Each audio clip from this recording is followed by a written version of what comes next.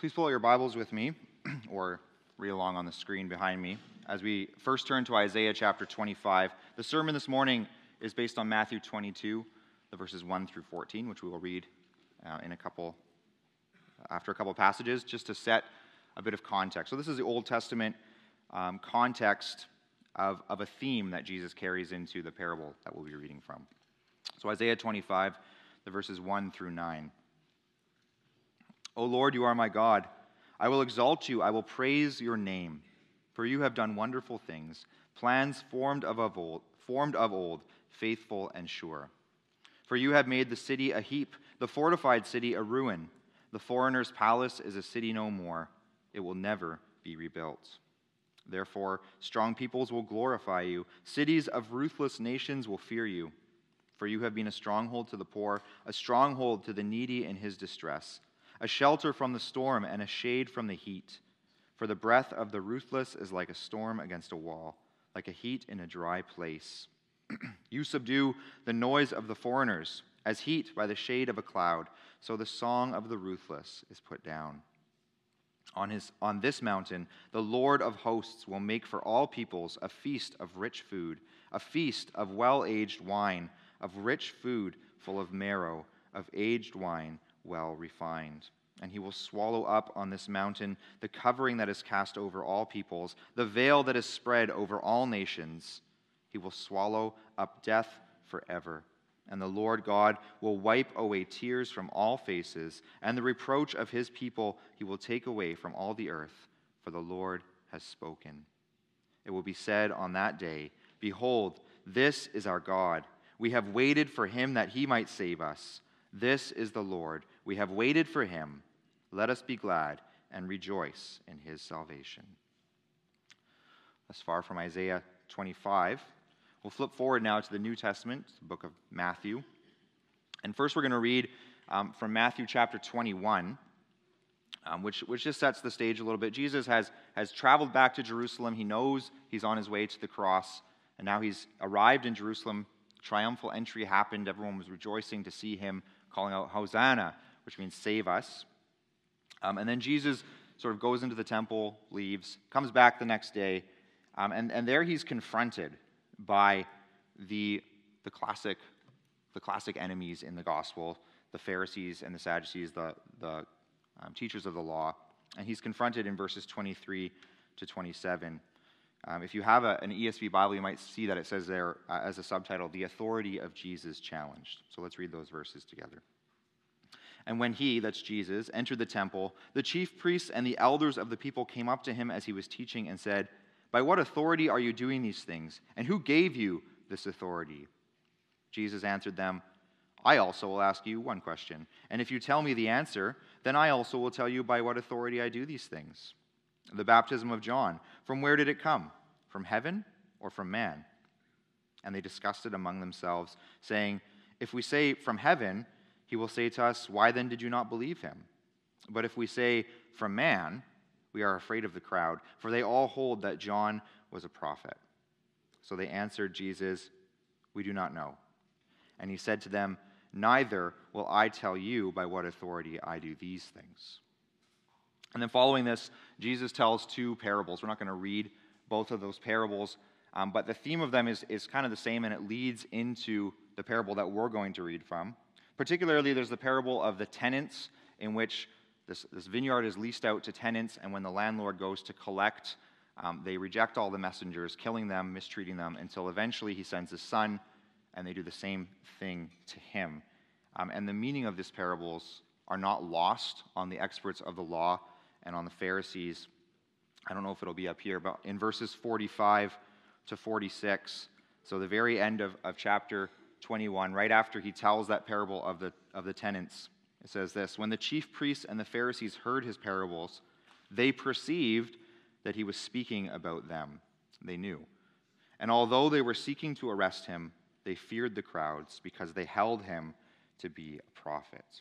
So they figured it out at this point. Jesus is talking about them. And then Jesus goes on to tell one more parable, which is Matthew 22, 1 through 14, which is also our text for this morning. And again, Jesus spoke to them in parables, saying, The kingdom of heaven may be compared to a king who gave a wedding feast for his son, and sent his servants to call those who were invited to the wedding feast, but they would not come.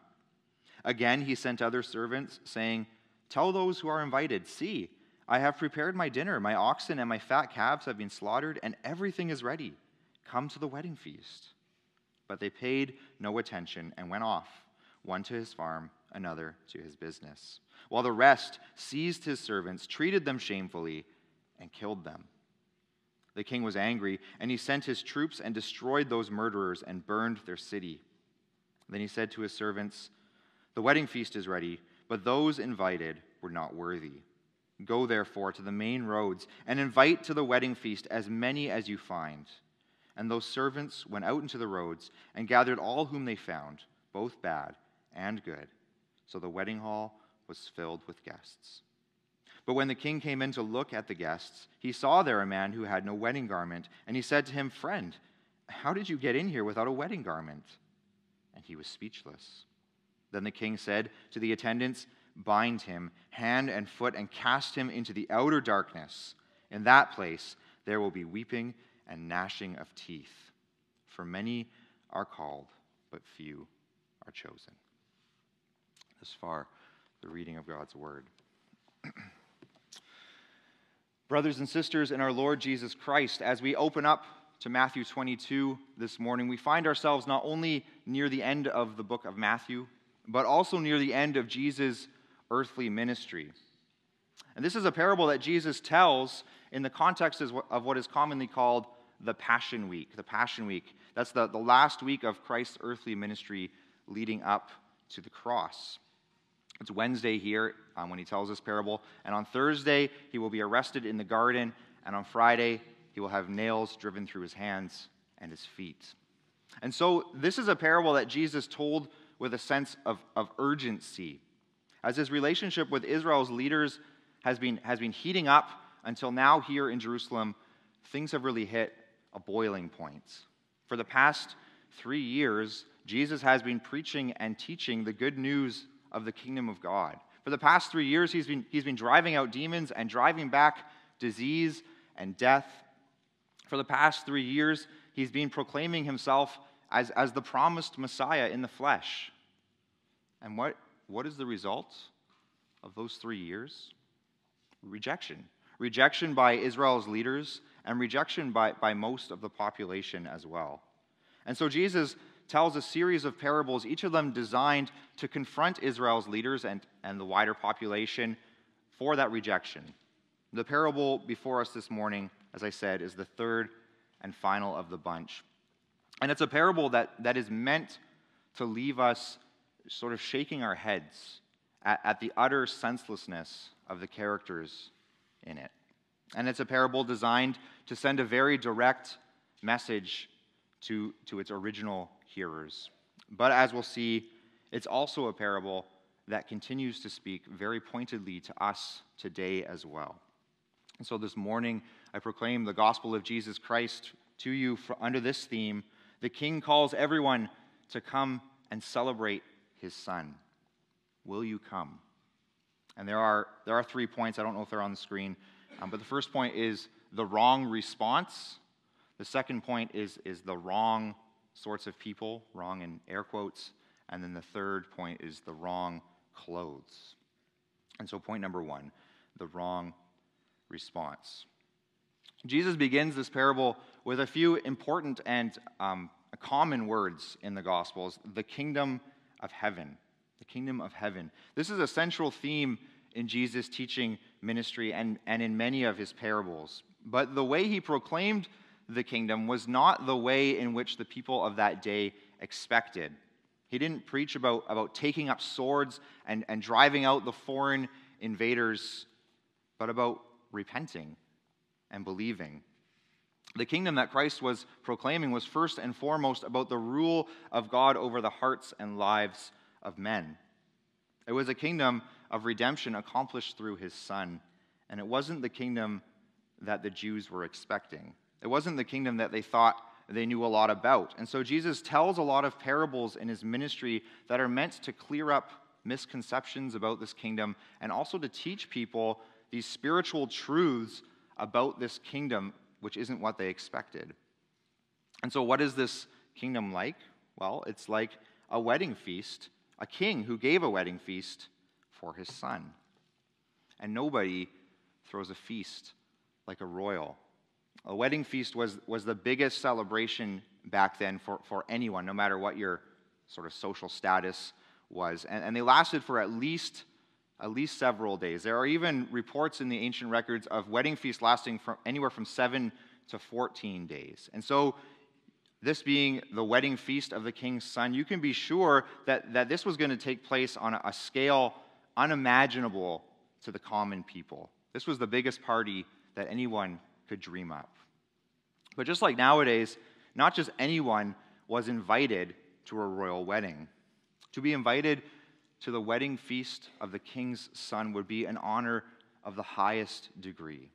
You are on his special list. He has handpicked you to be there. He wants you there. And you'd have to be totally crazy to say no. You have other plans already? You cancel those plans. You are on the king's special list. And by comparing the kingdom to a great wedding feast, the people of that time would have had a pretty good idea of what Jesus was talking about, of what the theme of this parable was. In the Old Testament, a great banquet is a common image of the glorious end times when God's people will fellowship and feast with God himself. We read that in Isaiah 25, verse 6. It says, "On this mountain the Lord of hosts will make for all peoples a feast of rich food, a feast of well-aged wine, of rich food full of marrow, of aged wine well refined." Those are images meant to just evoke the best food possible. And so by using this image of a feast, it's clear to the people of that day, and it should also be clear to us, that what Jesus is going to reveal is about the kingdom of heaven has something to do with the end times. And so what is he going to say? Who's invited to this great feast at the end times? Verse 3. The king sent his servants to call those who were invited to the wedding feast. In those days, there was a custom of double invitations. The people who had already been invited need to be called again, because it wasn't that easy like it is today to pull all the elements together and have your feast ready exactly when you wanted it. You couldn't just go to Superstore and the wedding store and have everything ready to go all at once. And so there was this custom of sending out an initial invitation that was sort of like a save the date, but a bit more imprecise, kind of like a be ready sometime in the near future. And then once all the moving parts had been pulled together and the wedding feast was ready to go, then a second invitation would go out, calling all of those who had been invited to the feast to come. The time is ready, now come. And that's what's going on in verse 3. And literally, in Greek, we can't see this in English, but those who are invited, the servants go out to call the previously being invited ones. That's just one word in Greek, the previously being invited ones. And so these characters in this parable are defined by that very fact that they are the ones who have been invited to the king's feast. That's their identity, the previously being invited ones. And you can imagine what an honor that would be. What a point of pride. Perhaps these people sort of swaggered around town, making sure everyone knew that they were the ones who had been invited to the king's feast. And now, the time is here. And in light of the context, in light of the two parables that take place before this, what happens next is not really surprising, but if you just immerse yourself in the story and the context of what's going on in the story, the next line is utterly jaw-dropping. The previously being invited ones would not come. What? Perhaps the king said. I must have misheard you. They won't come? There must be a good reason for this, or perhaps a mistake. You see, to turn down this invitation is crazy. Not only is this the highest honor you could really ever hope to experience, but there's more to it than that. To turn down the king's invitation is tantamount to treason. The king has politely invited you, yes, but he's ordered you to be there. And so to say no is treason. But this king is surprisingly gracious based off of that information. He's patient and persistent in pursuing his invited guests. He sends out more servants, this time with incentives to make those stubborn guests come. He says, see, I've prepared my dinner. Look at all that I've done for you. My calves and my oxen are slaughtered. The best food, everything is ready. It's a banquet beyond your wildest dreams. Come to the wedding feast. But they say no. And any hope that you might have as a reader that these people had really good reasons to say no are cleared away by the following verse. They won't come not because disaster has struck or because something has come up that they just simply can't be pulled away from, but simply because, verse 5, they paid no attention. They paid no attention. They're indifferent. They simply couldn't care less about this feast. They go off to their farms and their businesses. But those things aren't pressing. They knew about this feast in advance, and they had ample time to prepare whatever they needed to prepare that they could be absent from it for a while. But they're more interested in their own affairs, in their own pursuits, than in the king and the celebration of his son. The second group is even worse. They not only don't care about the king and his son, but they're openly hostile to it. They seize the servants, mistreat them, and kill them.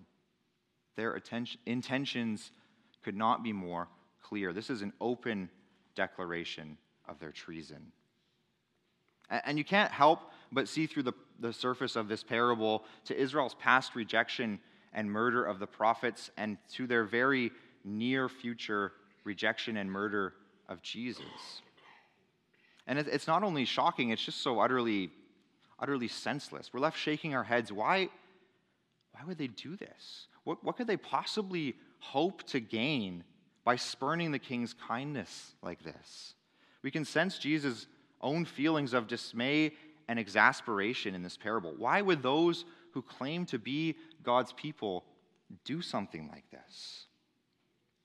And that begs the question, did the chiefs and chief priests and scribes recognize that Jesus is talking about them here? Well, undoubtedly they did. This is so obvious, it's hardly really even a parable anymore. They've already figured it out with the last parable. And so the utter senselessness of the previously being invited one's rejection of the king's invitation is not lost on them. They know exactly what Jesus is talking about. Like the king who laid out a wedding banquet and told his guests what he'd done for them, God has been saying to the people of Israel through Jesus and through the prophets, look at all that I've done for you. I chose you out of all the nations of the earth. I called you out of slavery in Egypt. I gave you my very words of life, and I brought you into the promised land. I blessed you with abundance and plenty. I was faithful to you, even though you've constantly rebelled against me. And now I've sent my son. Won't you come and celebrate him? But they say no. They say no. Their hearts are unmoved in their pride and their arrogance, and they say no. Why? Why would they do that? John 1:11 says, he came to his own, but his own people did not receive him. And so the king responds. And the response of the king in this parable has struck many as sort of over the top, shocking. He sends his troops to kill those treasonous rebels and to burn down their entire cities. Shocking, yes. Harsh, yes. But not unexpected to ancient ears. This is pretty standard for how a king would deal with rebellions. And note, too, that the fate is the same for both those who murder the servants, but also for the indifferent ones.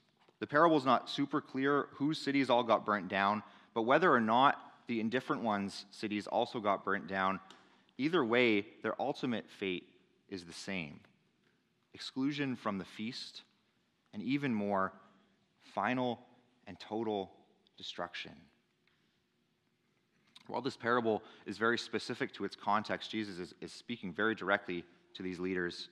It's still relevant for us today. Like the king who held out the enticing offer of his banquet, and like God held out all that he had done for the people of Israel, God is still speaking like this to us today. He says to you, "See, look what I have done for you. You were living in darkness apart from me, but I have brought you into my marvelous light. You were enslaved to sin, and I've set you free. I sent you my son, my beloved son, into this world for you. Look at how he resisted all temptation and lived a perfect life for you. How he died on a cross in your place for your sins, and how I have raised him to new life again, conquering death and offering you forgiveness and new life in him. See how he's in heaven now, constantly interceding for you. See all that I have prepared for you. Won't you come?" And will we say no? How could we? How utterly senseless and ridiculous and outrageous that would be. But it's easy, isn't it, for us to become wrapped up in our own pursuits, indifferent to the incredible offer of grace that we've received, and how hostile we can get when our own pursuits are threatened by the demands of Christ on our life. But the senselessness of such an attitude is clear. Brothers and sisters, let us not be among the indifferent and hostile ones.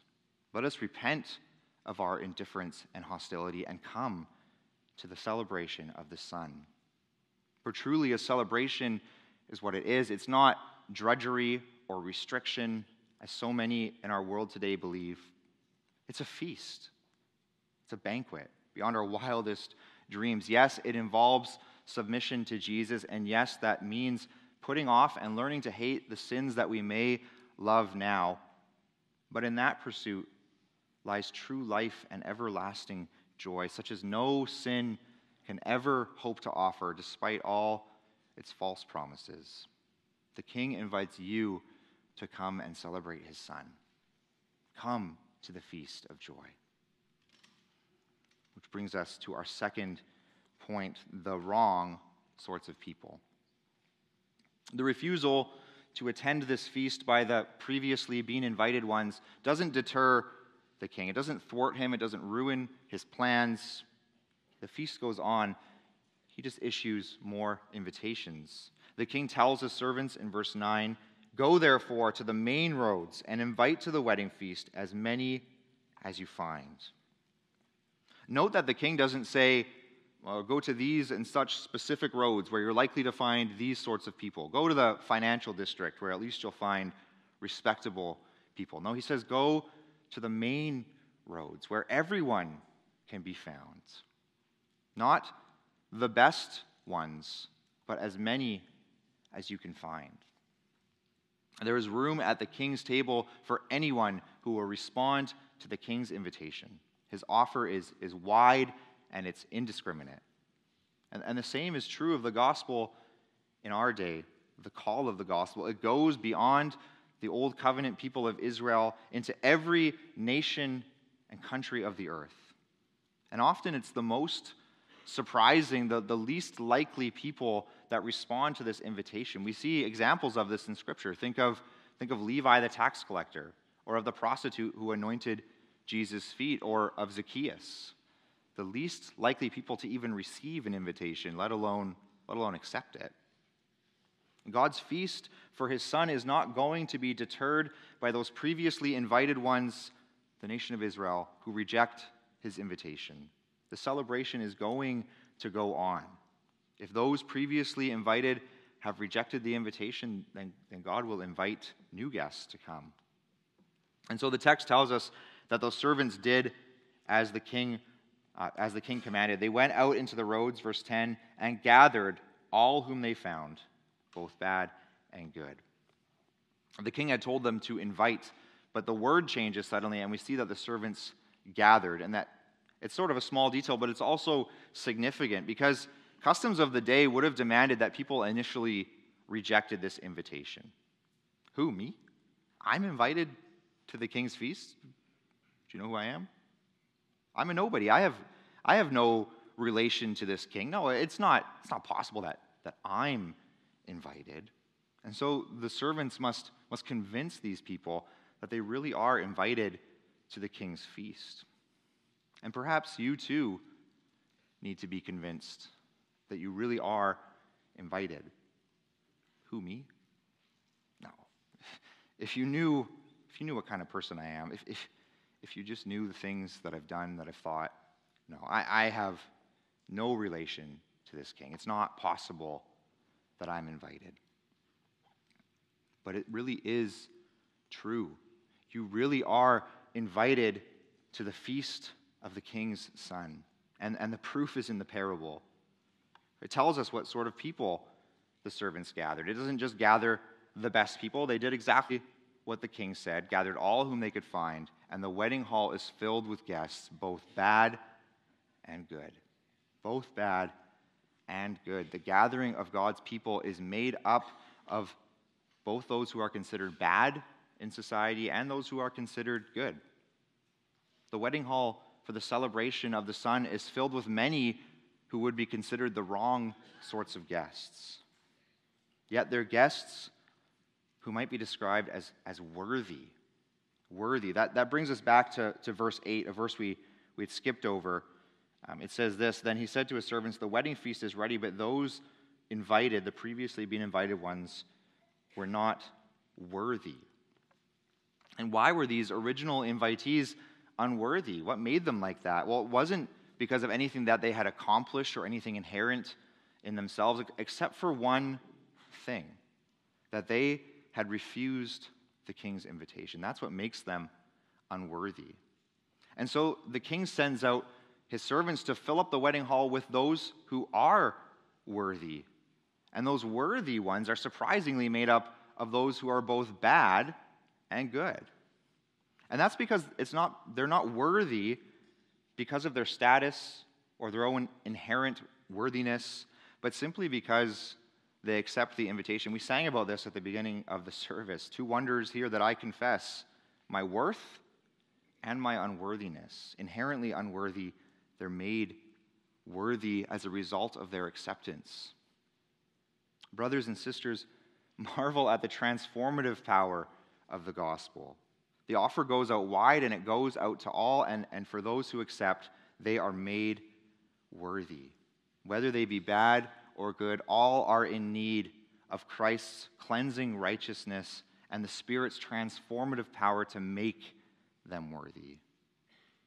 And if you haven't already accepted the offer of the gospel, the invitation is free for you this morning as well. Whether good or bad, all who accept the king's lavish invitation are made worthy to sit at the celebration of the Son. So come. Well, this would just be a really wonderful end to the parable, wouldn't it, if we just stopped right here. But the parable doesn't end here. And so we need to deal with the next bit that comes up, which is a bit confusing, and which I've titled as the wrong clothes. The wrong clothes, and that starts at verse 11. And we see 3 groups of people in this parable up to this point now. 3 types of responses to the king's invitation. There are the indifferent ones, there are the hostile ones, and then there are those who come. And if you find yourself here this morning, more than likely you probably identify with that third group, those who have accepted the king's invitation. And yet, Jesus' parable goes on, and there's a warning here, even for those people in the parable and for us. It may have been an initial acceptance of the invitation that finds them and finds us here at the wedding, at the feast, among the gathering of God's people. Yet in verse 11, we see that this isn't just about saying yes once, not just about finding yourself in the right crowd. Verse 11 and 12. But when the king came in to look at the guests, he saw there a man who had no wedding garment. And he said to him, "Friend, how did you get in here without a wedding garment?" And he, that's the man, was speechless. this man stands out from the crowd as the only one not dressed properly. In contrast to the other guests' appropriate clothes, whatever that might have looked like, his polluted and filthy clothes stand out immediately. And the king's response to this man seems extraordinarily harsh. He tells his servants not just to escort this man out, but to actually tie him up and toss him into the outer darkness where there will be weeping and gnashing of teeth. And even in Jesus' day, where they probably cared more than we do about proper clothes for an occasion, this would have still struck them as a very harsh response from the king. Over the top, cruel. And if we were only dealing with the story as a story, then that would be an accurate assessment, I think.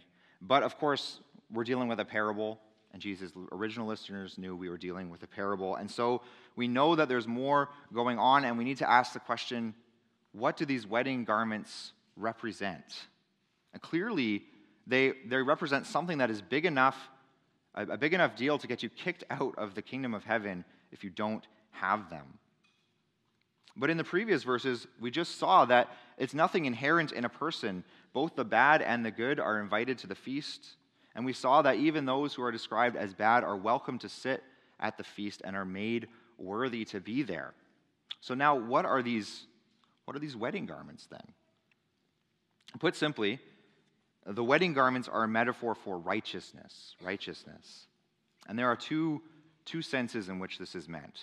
The first sense is the righteousness that Christ earned by his perfect life and that are given to believers when they believe in Jesus. The Bible says that we are clothed in the righteousness of Christ. And so that's the first sense. The second sense has to do with the works, the righteous works that we produce, that any true believer inevitably produces as evidence of the genuineness of their faith. And it's both these things because these things are so tied together.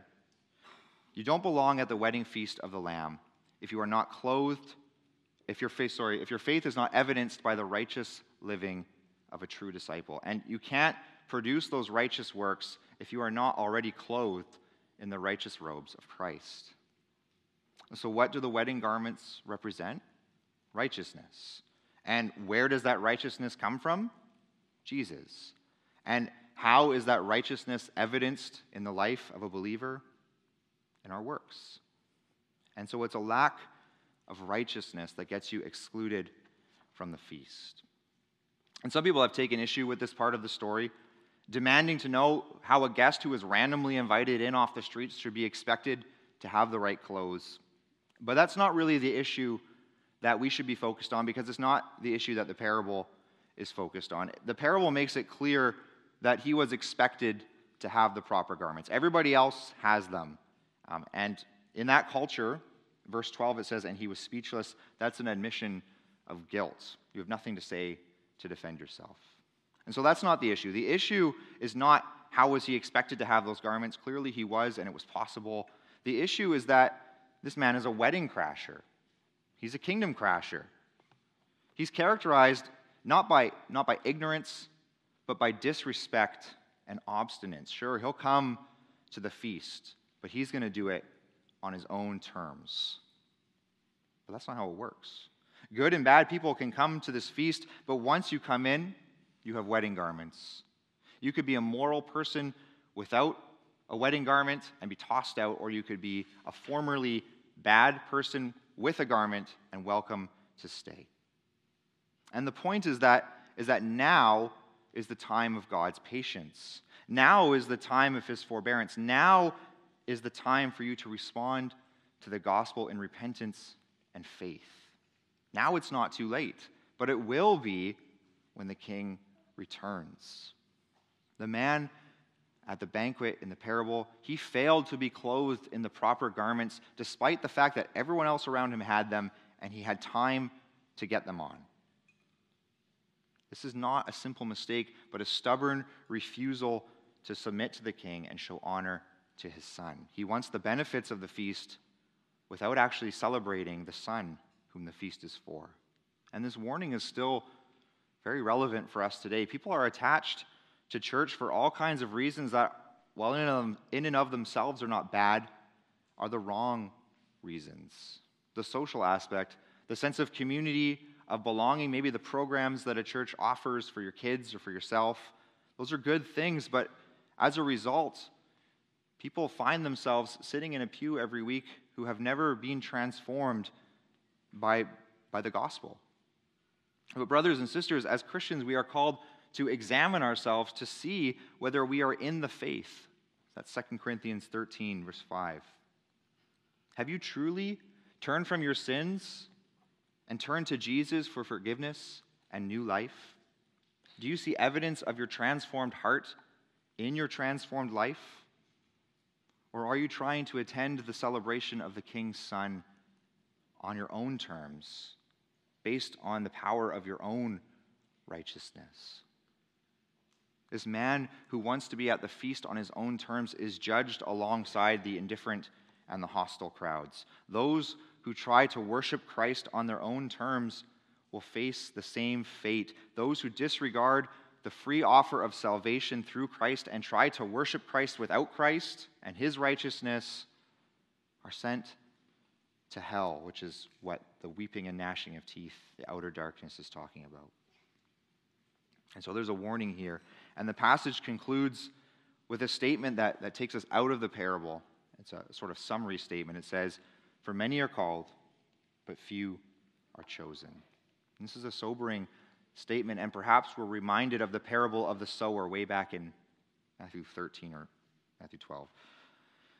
Many initially respond to the invitation, to the call of the gospel with enthusiasm, only to wither and die. It's only those whose faith takes deep root who are in the end saved. And so let us not flatter ourselves with an empty title of churchgoer. Let's not be confident in the fact that we just go to church. Let's not be lax in our faith. The King invites us to celebrate his Son who came and lived a perfect, righteous life that you and I could never attain. The Son who drives out death and pain and sorrow and sickness. The Son who walked the long road of Calvary for sinners, who had nails driven through his hands and his feet for sinners, who hung on the cross and bore the full wrath of God against all the indifference and hostility and self-righteousness of sinners, and who now clothes sinners in his robes of righteousness. The Son who will one day wipe away every tear from your eye. But this is not about trying harder. It's not about looking at yourself and seeing your own filthy rags and trying harder to make them clean. But it's about accepting the robes of righteousness that are freely offered to you in Christ. If you see your own sinfulness, if you see your own lack of wedding garments, then go to Christ. Go to God in prayer and say, Father, I've sinned against you, and I know that I don't stand here before you because of my own righteousness, but because I'm clothed in the righteous robes of Jesus, and so I seek refuge in my Savior. Remind yourself of this truth every day, and come to the celebration of the Son. Come confidently, knowing that whether you come good or bad, He makes you worthy. Let's pray.